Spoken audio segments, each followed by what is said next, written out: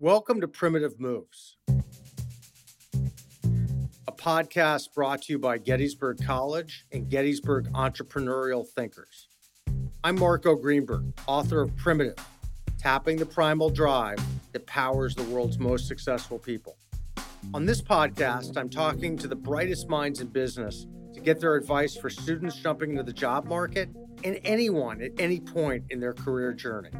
Here to help me are Professor Drew Murphy and a bunch of Gettysburg students. Today, you'll hear our conversation with Jackie Adams. She joined CBS News during the Iran hostage crisis, then worked her way up to become the network's first Black female White House correspondent. She now runs a strategic communications firm, writes a column for the Christian Science Monitor, and serves as a member of the Council on Foreign Relations. Her new book, which she wrote with Google Vice President Benita C. Stewart, is called A Blessing: Women of Color Teaming Up to Lead, Empower, and Thrive. In our conversation, Jackie looks back at her incredible career trajectory, shares her thoughts on the importance of diversity and inclusion, and explains how listening to her inner voice has been a key to her success. Here's Jackie Adams.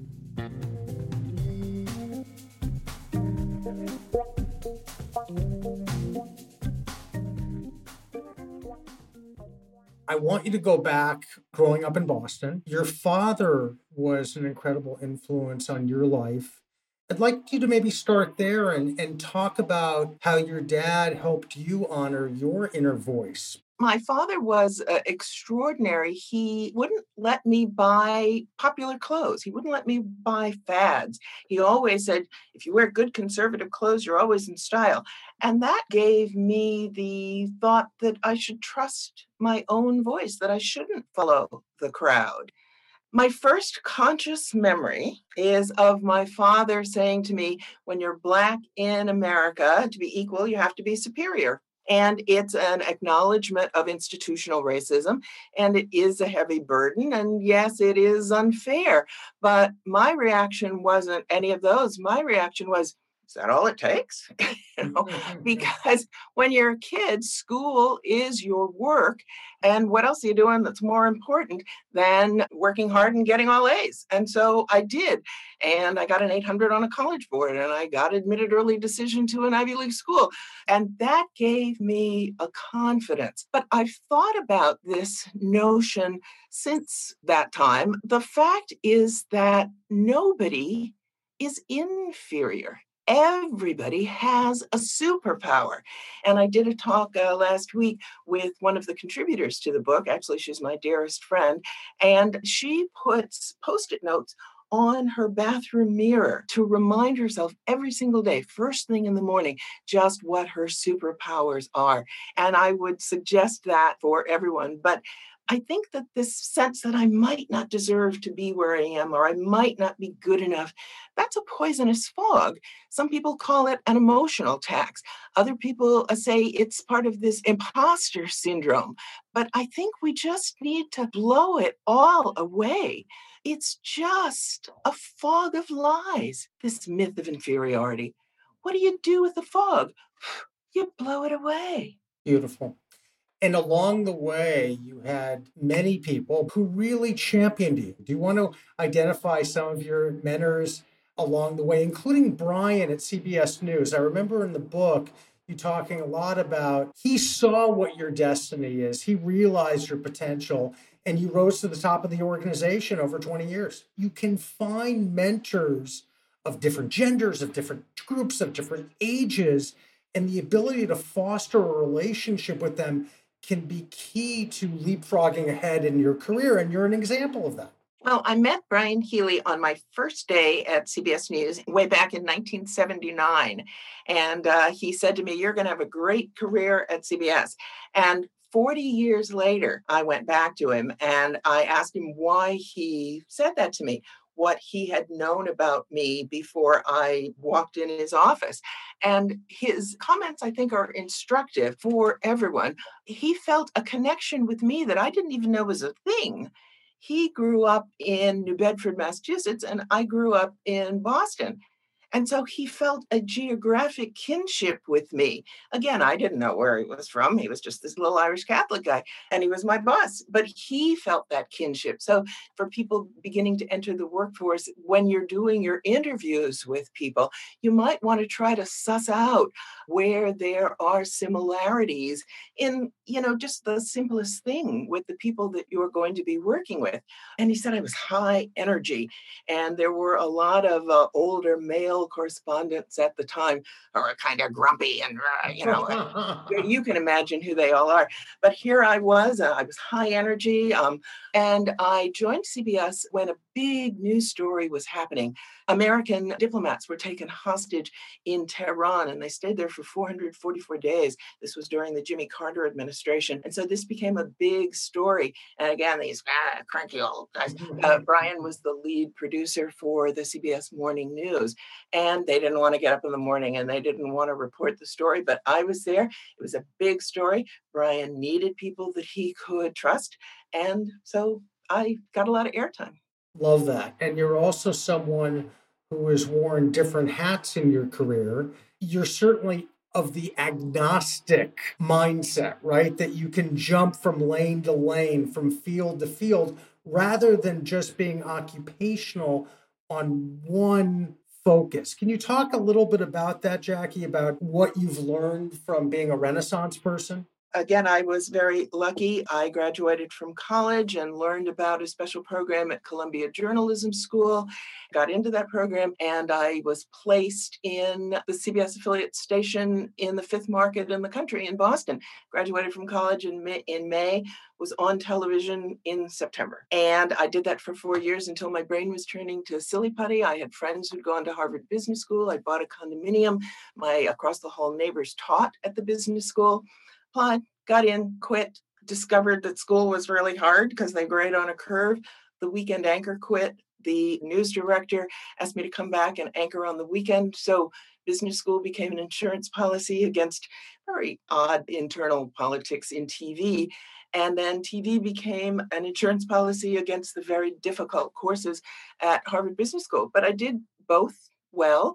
And I always tell young people to do something very, very hard when you're young. I knew that working 7 days a week, going to school, a very demanding school 5 days a week, and then, in essence, reading bedtime stories to adults on the weekends, that nothing in life would be more difficult than that.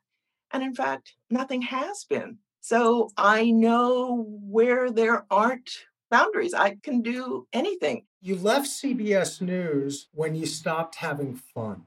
It looks like you're having a lot of fun being an author. So tell us about A Blessing. And the vision is to change the narrative for women of color, to create a substantive and a scalable rallying cry around this notion of teaming up. As business professionals from tech and media, Benita is a vice president at Google. In fact, she was the first African-American person named vice president at Google. Together, it just made sense for us to team up and create this new mission-driven venture. Do you have a prescription that you'd like to offer to corporate America to, in a substantive way, improve diversity, inclusion, and give people of color, especially women of color, a true seat, or in this case, seats at the table of senior management?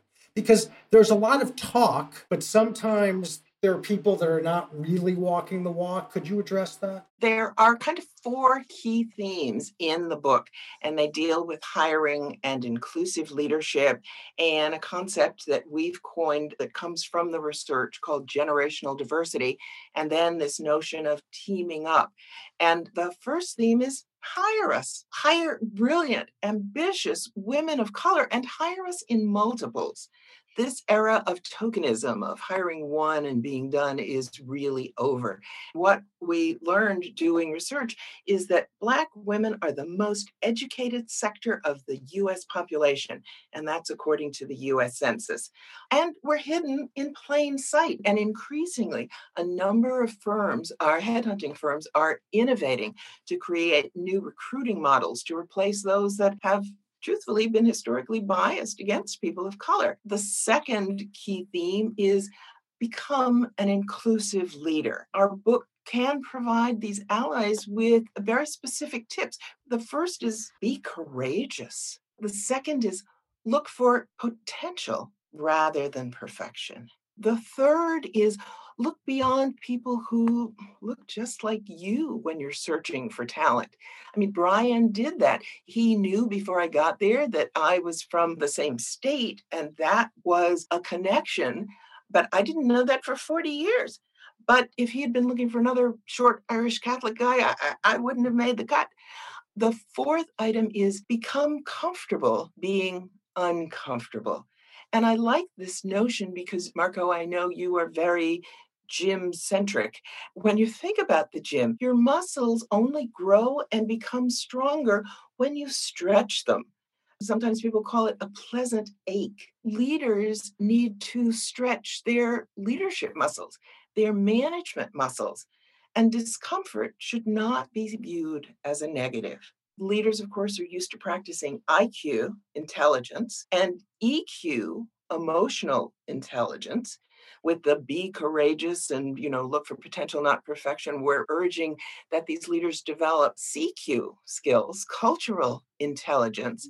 But we're also encouraging leaders to focus on generational diversity. And I'm going to give you a couple of facts and then a couple of things that we learned from our survey. The demographics in the United States are changing rapidly. By 2027, which is tomorrow, really, the Census Bureau tells us that people of color, ages 18 to 29, Gen Z and millennials, your students, these students of color, young people of color, are going to be in the majority here in the United States. And this will be a significant tipping point that begins to shape the future of the US and our global economy. Already in states like California, and I'm in New York City, here in cities like New York, people of color are already the majority. And as a result of COVID, with worker mobility changing, we're going to see companies start to open and expand locations to be able to attract this diverse talent. The most important investment business leaders and leaders of any organization, colleges, will make are the people within your workforces. And from our research, we found that these Gen Z and millennial workers are mission driven and innovative and supremely confident. And they're demanding workplaces that provide the support they need to thrive. And that's, in essence, a greater sense of belonging, a sense of well being. I don't think people, particularly young people, realize this. When you're applying for a job, yes, you see someone on a Zoom or you go into an office and interview face to face with someone.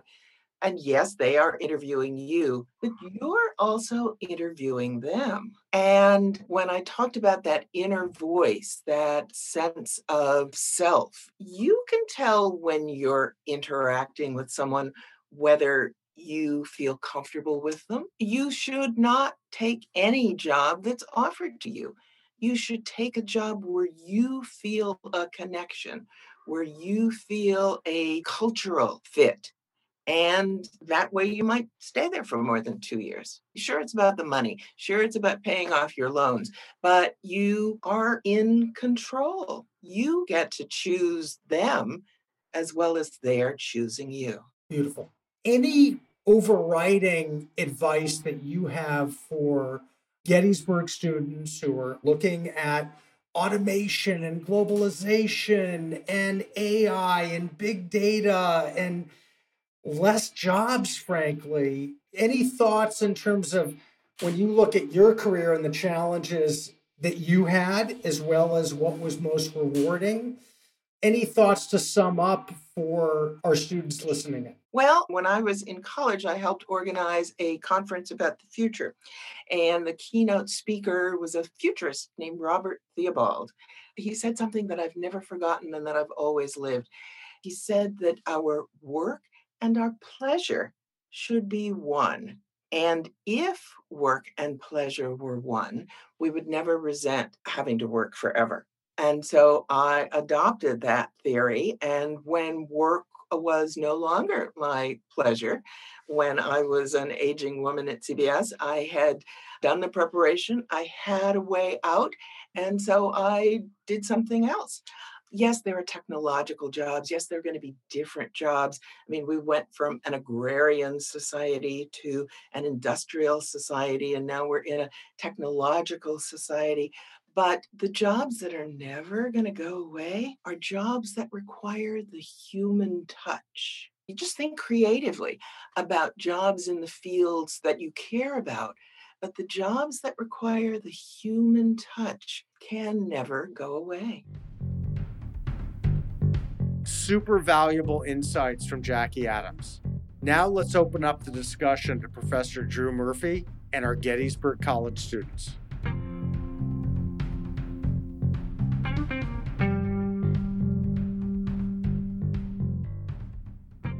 For Gettysburg students, leaving our liberal arts education, if you could talk more about your interaction with people that might not have that liberal arts exposure and how you've been able to work with them on a team. I'm curious to see how any challenges you've had with people that might not have that liberal arts exposure in their undergrad experience. People are people, and you will very quickly discover when you leave college that what you majored in and what you studied is completely irrelevant to the rest of your life.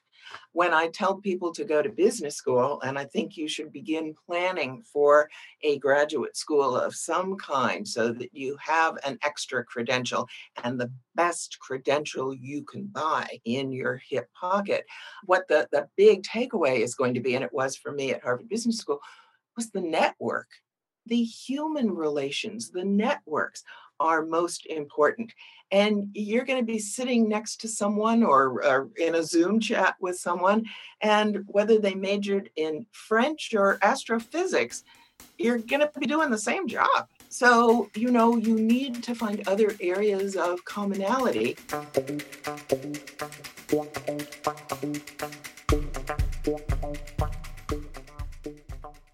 We have a question from a student in the chat. They ask, how can I implement routines or ideas that could help me overcome imposter syndrome? Well, first of all, it's not true. It's a myth. No one is inferior. You deserve to be in every room that you want to go in. Doesn't it motivate you a little bit when you have that small chip on the shoulder, when you don't think you know it all, when you want to prove yourself? That hasn't been part of your secret sauce? Anita, my co-author, and I, the one slight disagreement that we had was about this very issue. She's a Google, she's a technology person, and failure is apparently part of the process in being in technology. I hate that word failure. I might make a mistake and I will learn from that. And I have never made the same mistake twice, as far as I can tell. But I hate this notion of embracing failure. Maybe it's an East Coast, West Coast thing, but I refuse to buy into the notion that failure can make you strong. No, failure sucks. What gives you the most hope about reconciliation in this country? Have there been moments that have inspired you with optimism and with faith in our country's future? I've always been optimistic. I've always been a glass half full person, even in the darkest parts of the history of the last 50 years. But what gives me the most hope are these students, the Gettysburg students, and the young people that I have in my life. As I said, they are mission driven. They're not going to take the mistreatment that, might have happened earlier in my career. They are passionate, they are mission driven, and they are confident, and they're taking over.